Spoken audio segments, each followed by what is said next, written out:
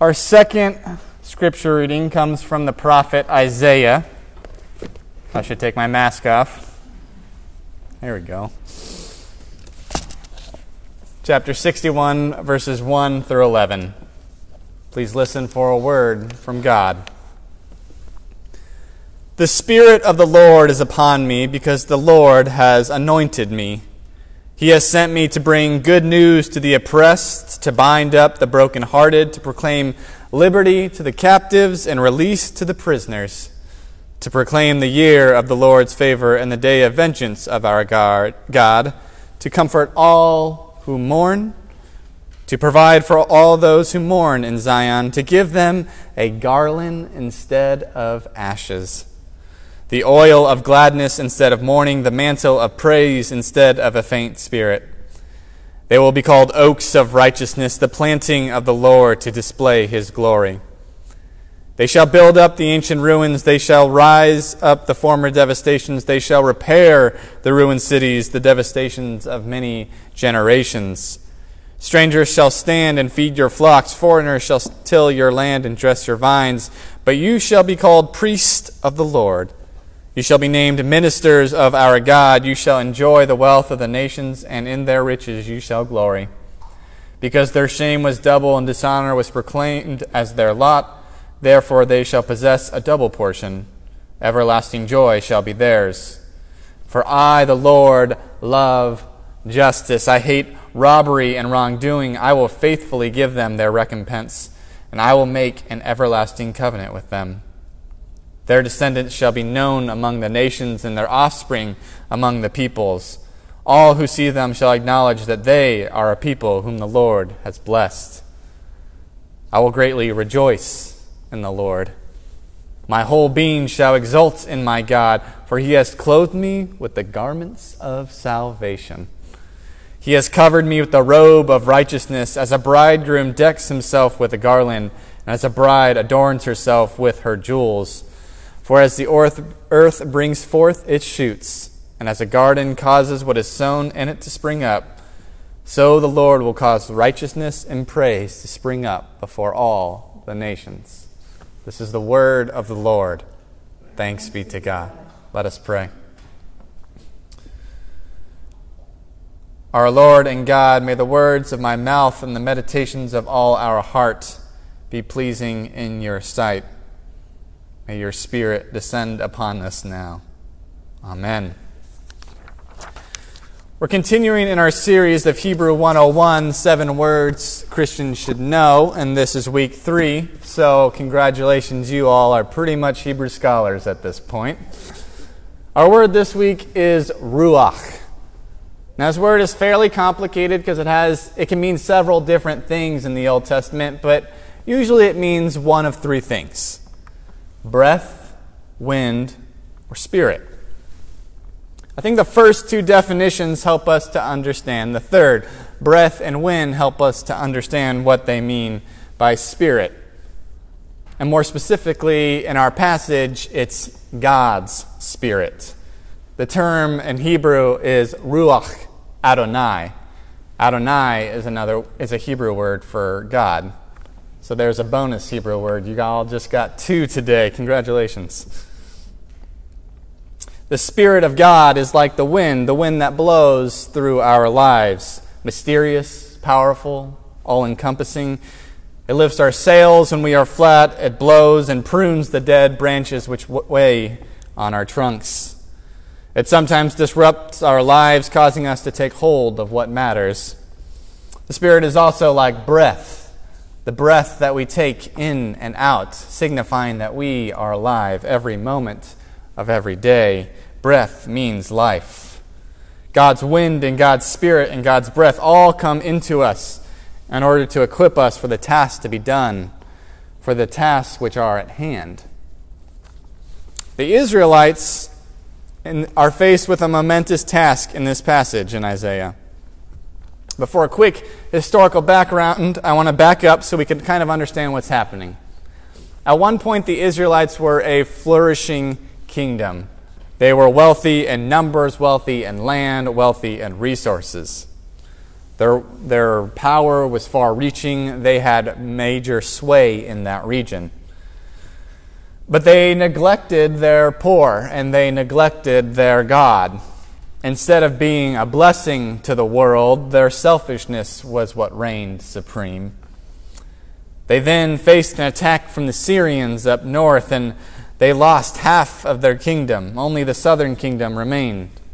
And as they began to rebuild, several years later, the Babylonians come and completely wipe out the Israelites. They take them from their land, this land that had defined them, from their promised land, and they bring them into exile. Then the Persians come and take over the Babylonians. It's kind of like that phrase, there's always a bigger fish. And when the Persians take over the Babylonians, King Darius of Persia receives a message from God and allows the Israelites to return to their promised land, to rebuild their temple, to reclaim the land they had lost. And it's in that time of their return from exile that we find our passage from Isaiah. I'm sure many of the Israelites who are returning just want to go back to normal. They just want to go back to the way things were when they were flourishing, before they were forced out of their homes. I'm sure they thought, let's go back to the golden age, when we were prosperous. Remember King David and King Solomon? Now those were the days. If we can just get back to how we were, then life will be good again. But that's not what they're called to do in this passage.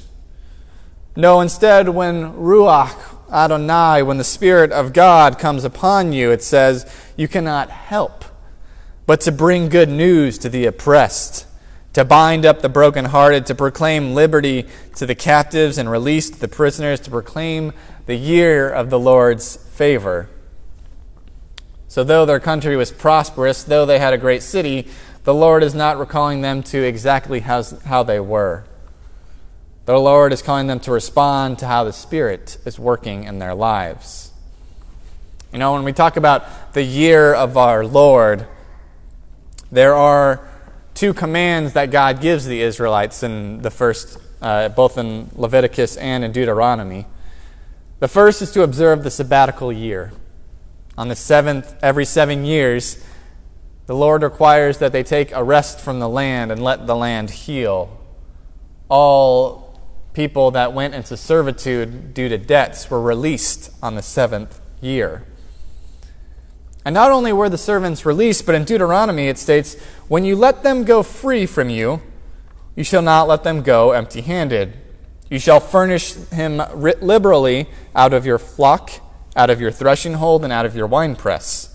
So every 7 years they were released. And not only were they merely released, but they were blessed so that they would have dignity and working again. Then, every 7th cycle of 7 years, which is about 49 or 50, scholars debate which one it is, but you have your Jubilee year. Now, the Jubilee year was where all debts were returned. If lands were sold to pay back a debt, they were given back to the family. All loans were forgiven, and the holiness of God was celebrated. They remembered that they were once slaves in Egypt, but had been set free by God. These laws were to help eliminate generational poverty, to allow people a life of dignity even when they fell on poor times. You can see God's heart for the poor, for the oppressed, and for the cast aside. But there is strong evidence that the Israelites never actually observed either of these commands. Many scholars speculate that this is why judgment befell the nation, why they were cast into exile. With the uprootedness COVID has caused in our life, I'm sure you've uttered the words that I think I find myself uttering every single day. I just want to go back to normal. I just want to go back to the way things were. But what if the way things weren't good enough? What if the way we structured and lived our lives was not how God was calling us to be? What if God was and is today calling us to something more, calling us to something new, calling us to something beautiful? I don't know about the rest of you, but I have this terrible, terrible habit of underestimating God. I try to dress it up and cover my doubt by merely saying, I just have a critical mind. I'm just deconstructing and looking at all possibilities. I'm really putting that expensive liberal arts education to good work. But when I hear some of the pervasive issues in our country and in our community, my first thought is that's never going to change. There's nothing I can do to help that. Justice will never be enacted. Those who need to be served will never be served. This all feels bigger than God. But this passage in Isaiah tells us the truth about the Spirit of God. The truth that when the Ruach Adonai, the Spirit of God is upon us, that we can do miraculous things. That when Ruach Adonai, the Spirit of God, is more powerful than any sin, be it individual, institutional, systemic. The Ruach Adonai, the Spirit of God, is the hope in the midst of despair. That Ruach Adonai brings life from the ashes. That Ruach Adonai gives us the power to love when we feel like we have nothing left. That Ruach Adonai gives us energy when it feels like it's getting sapped from us every single day. That Ruach Adonai, the Spirit of God, changes the world, and we have been endowed with the power to change the world towards justice and love and grace.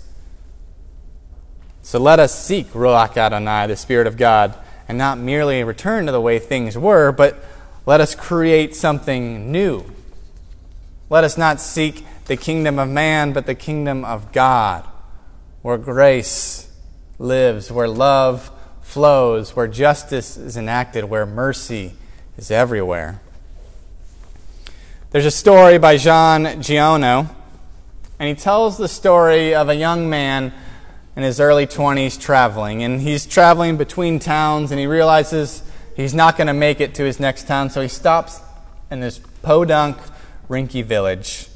The village only has 3 or 4 shacks. The out and about, the air is tepid, it's harsh winds, there's not much growing there, it's just kind of an ugly place. But knowing he's not going to make it, he seeks out hospitality somewhere, and he runs across an older man who invites him to dinner and then to spend the night. The older man's name was Elizard Bouffard. So the young man stayed the night and talked with Elizard most of the night, and the next day, Elizard goes out to plant some seeds, some acorns. And the young man comes with him. And he's astonished that Elizard takes this iron pole and acorns and carefully and slowly plants each and every one. Elizard explains that he has been doing this for the past 5 years, and he's planted over 100,000 oak trees. But the reality is only about 1/10 will grow. Only about 10,000 oaks will grow. The young man finds this incredible and heads on his journey.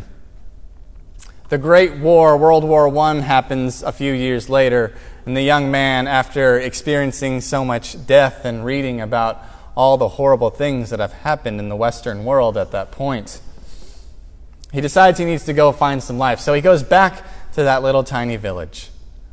And Elizard is out there, and some of the oaks now are little saplings. They're about as tall as he is, and he knows that Elizard is now working with beech trees on how he can reproduce beech trees. The young man bids Elizard farewell and thanks him for another evening and goes back to his life. About 25 years later, the Second World War comes, and this time the young man has to serve in that war, and he experiences many atrocities and death all around him, and he gets out and he thinks, I need to go back to Elizard.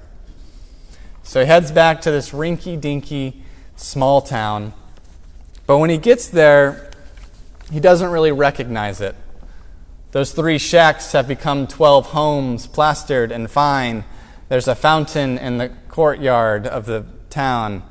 There are gardens. There are voices of children, and young families have moved in. The once harsh air is now a cool breeze, for a forest of oaks and beech surround the small village. Elazar is 75 years old, and he has done all he can, planted the trees that he can, and transformed this village. And the young man concludes this. He says, "When I reflect that one man, armed only with his own physical and moral resources, was able to cause this land of Canaan to spring from the wasteland, I was convinced that in spite of everything, humanity is admirable. But when I compute the unfailing greatness of spirit and the tenacity of benevolence that it must take to achieve this result, I am taken with an immense respect for that old and unlearned peasant who was able to complete a work worthy of God." Beloved in Christ, God will make the gardens grow. God will bring forth the oak trees of justice. God will make the beech trees of love flourish. God will transform the barren land into a lush garden. But what you are called to do is to trust Ruach Adonai, the Spirit of God, and to go out with your bag of acorns and plant each one with the hope that God will make them grow and the courage that something new will spring forth. Thanks be to God. Amen.